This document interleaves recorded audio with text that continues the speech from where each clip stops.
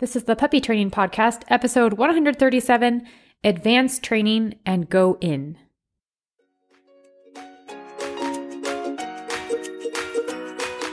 This podcast is designed to help you on your journey of becoming best friends through love and learning as you train your own dog from home.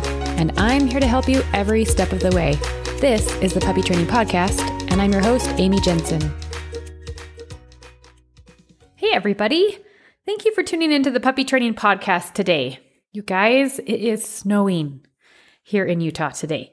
In case you're listening at a different time than real time, just to give you some perspective, it is April, the middle of April, and we have 3 inches of snow covering our lawn. Previously, we had 2 feet, which I know is a lot, and it melted over the past few days. So I woke up this morning, and I will admit I was a bit disheartened. Not just me either, my dogs too. I took Baxter and Bruno out this morning to go potty. They came right back in, jumped on the sofa, and went back to sleep. After they pottied, of course. But they're like, yeah, we're out. So even they are ready for the snow to go away. We are ready for spring here in Utah for sure. That reminds me, watch our Instagram over the next month for tips on spring cleaning. Grooming, paws, nails, toys, muddy paws, etc. And then follow us also at Baxter and Bella for free training tips and videos. That's on Instagram. And then YouTube at Baxter and Bella. We have plans to grow that channel over the coming months. So check it out. Subscribe today and watch for fun things we have in store. We talk a lot about puppies on this podcast or new dogs starting out with their training. So we focus a lot on that. But today I want to dive into some advanced behaviors a little bit. In fact, one in particular. But maybe your dog has completed our basic and intermediate levels and needs a little challenge. Or perhaps you are training your own service dog. I know I have many clients who are doing that.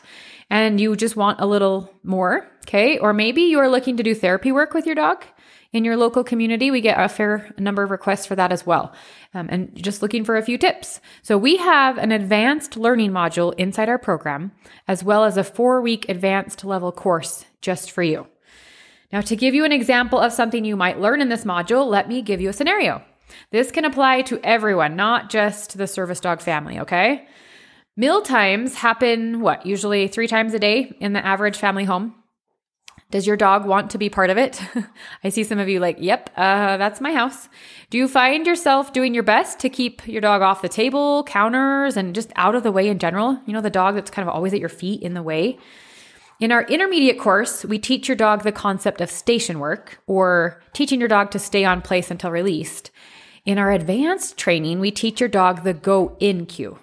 This teaches your dog to go under the table or under a desk or under something, lie down, and remain there until released.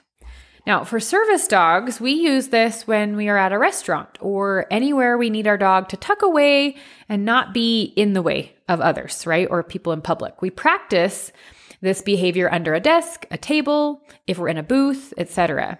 Now, at home, you can use it in the same way. So under a desk while you're doing homework or office work, or your kids are doing homework, under the table while eating a meal. Okay, if you're doing together as a family or friends are over and you're having dinner together, this works great. Now think of everything your dog cannot be doing in the kitchen if they are laying under your table calmly waiting, right? They can't be begging. They can't be jumping in people's laps. They can't be putting paws up on the counter to serve for something yummy. It's pretty awesome, right? So I'm going to teach you today how to get your dog to do this. To teach this, I'm going to have you start with luring. Now remember, anytime we teach a new behavior, we can always go back to this starting phase of luring, which is using food to show your dog what the behavior looks like. We're showing them what to do, okay? Put that food reward, keep it small, just the size of a pencil eraser, right on your dog's nose, and lure them under the table into a down position. Now the second they're laying down, I want you to mark yes and give them the food reward. When we're first introducing this task, I'm going to assume that your dog knows a basic downstay and has some duration built into it. So the downstay has been proofed, is what we call it, using the 4Ds. If you have no idea what I'm talking about, then I need you to go back to our basic and intermediate level courses and learn that, and then come try this one. But to continue forward with this, after several initial reps of luring your dog under the table in a down position, you can start to say go in as you point under where you're wanting them to go. So under the table, under the desk, under the booth, etc. So after 10 plus reps of using the new cue, meaning you're saying go in and they do it, and you're probably helping them do it, right? You're luring them under into position. I want you to drop out the food lure. And then you just reach for the reward to pay them after they do the behavior of laying under the table. So we're simply eliminating the help of the food lure within, 10 plus reps, 10, 20 reps or so should be enough. So your dog is now choosing to do the behavior without the help. Then they're being rewarded for the behavior once they do it. Okay, we call that losing the lure. So we lure them to teach them and show them, this is what I want you to do. And then we put it on cue. And once they're used to hearing the cue and doing the action, and we've paired that together enough times, we can drop out that help and we just say the cue and the dog does it. It's beautiful. So then we're going to increase the length of the go-in behavior next. You might wait several seconds and then release with your release cue.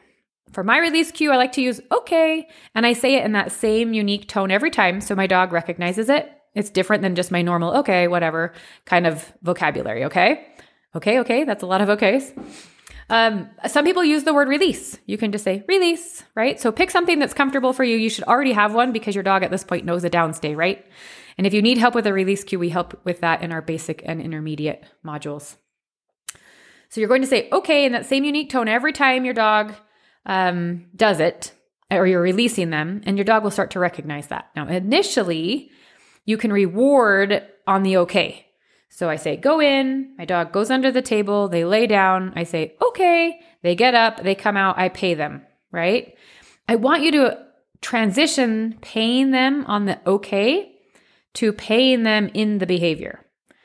Initially, we pay on the okay because we want them to understand you can now move, and they follow that reward out from under the table. But once they understand that that's the release word for this behavior, we help them generalize that. Then we can start to pay them while they're in the behavior, which is strengthening the behavior they're currently in. Make sense? All right. So with each succession, we just start to add a little time before giving our release cue. I want you to refrain from practicing too many of these in a row, just like down stays or sit stays. Our dogs have attention spans and they don't really love doing the same thing over and over again. They like us to mix it up a bit. So I typically do 3 to 5 reps. Then we'll practice something else like tricks or something fun. Maybe I pull out a tug toy and we play a little game, something that my dog enjoys and involves movement. And then we can go back and practice another go in. So I like to practice this when it makes sense for me. The easiest meal time to practice with is usually breakfast at my house because for me that involves a bowl of Cheerios, which takes me about 5 minutes to eat. And my dog at this age can probably handle, if I'm intermittently rewarding him for being under the table in a down position, I can usually make that stretch out to about 5 minutes.